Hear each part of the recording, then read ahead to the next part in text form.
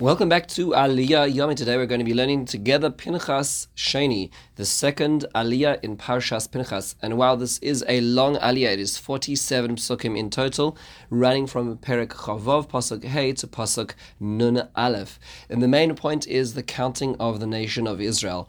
We hear about the count of all of Israel and certain details that were thrown in there about some of the tribes. So just as a basic overview summary, we hear that in the tribe of Reuven, there are 4 heads of family, 43,730 in total count. And we're told about Dasan and Aviron and the whole business of Korach. Then we hear about the tribe of Shimon with 5 heads of family and 22,200 in count. That's a severe drop in numbers, and that's because of the plague, which wiped out a lot of Shimon following the episode of Baal Peor in the whole Zimri and Cosby episode. Then we hear about the tribe of Gad with 7 heads of family, 40,500 count. We hear about the tribe of Yehuda with 5 heads of family and 76,500 count. Thrown in as the details about Er and Onan and the family of Yehuda, which did make it and did not make it as well. We then hear about Zevulun with 3 heads of family and 60,500 count. The tribe of Menashe, 8 heads of family, 52,700 and is 52,700 count.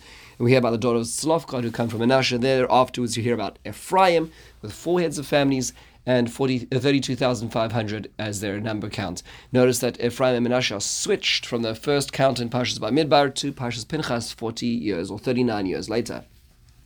We now hear about Binyamin, who has 7 heads of family and 45,600 in their accounts, and the tribe of Dan with 1 head of family and 64,400 account. Asher, 5 heads of family, 53,400 count, and we also hear about, as the details, Serach Bas Asher, who's listed here.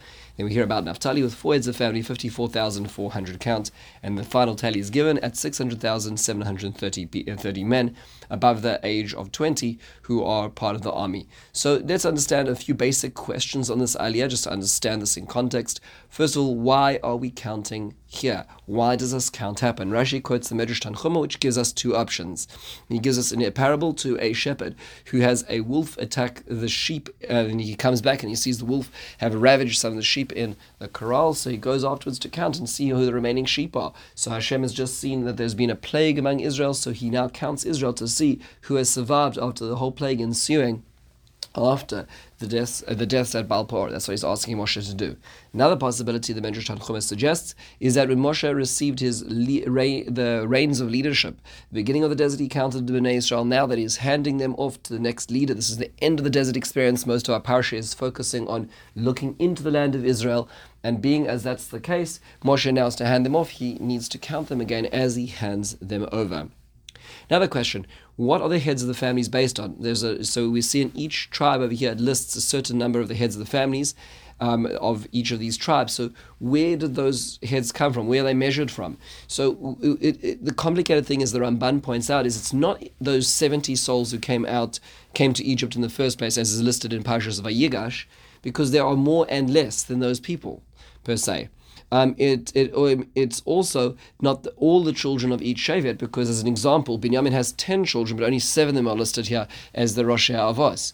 So which is it? So the Ramban says perhaps these emerged as natural leaders or family leaders when in Egypt, and they became the Rosh Avos based on their leadership, based on the initiative they took, and for the rest of the nation. And that's perhaps how they emerged, because it isn't about all the children or all the Boyei Mitzrayim. Rashi points out famously that each head of family is ensconced in the letters Hey and Yud. So, for instance, and the first one we hear about Mishpachas Chanoch, and is called Ha-Chanochi. So the family name the family name is Chanoch, and the is Ha-Chanochi with a Hey at the beginning and a Yud at the end.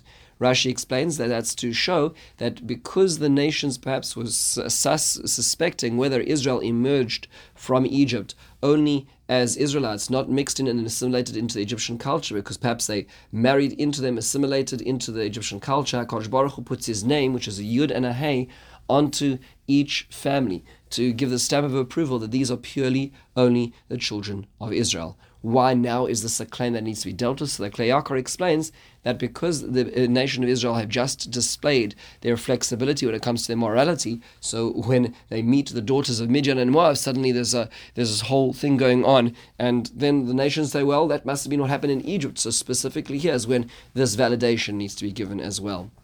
One thing which is fascinating is you see that the numbers don't change so drastically over the 40 years. In fact, the final count here is 1,820 less than they were at the beginning of the desert in Parshas Bamidbar, where that was just essentially the second year of being in the Midbar. So do they not grow so much? What accounts for this called stability?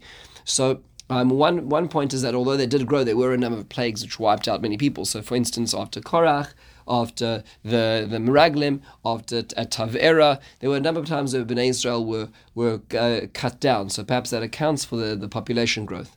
The Chizkuni says that it's to show that HaKadosh Baruch Hu does not make success because of might and numbers, and He'll allow them to conquer the land even with smaller numbers than what they claimed they had at the beginning. The Klei Yaakov points out that despite the plague of Baal Peor, despite all these terrible times where Bnei Israel lost people, HaKadosh Baruch Hu is demonstrating that they never dropped below the 600,000 number, which is the basic number of completion in the nation of Israel as well. Finally, the Rabbeinu Bechaya points out that it's important to remember that the number of Israel is not exactly correct, because we're only counting the men of 20 years and above and army servicemen. This excludes women. This excludes young children. This excludes the sick and elderly, those people who perhaps would have the ability to be outside of the service of the army. And that is because Israel is really beyond counting. So the Rabbeinu Bechaya reminds us that as much as this is called the Chomesh HaPekudim, this is the book which talks about the counting of Israel, and we hear about this count and it's done very decisively, it really is just the tip of the iceberg in terms of who the nation of Israel truly is. So this concludes the counting. We'll see that this counting is going to be significant for the next section of the parasha, and that is about entering the land of Israel. With this, we close the second Aliyah. In the meantime, have a wonderful and meaningful day.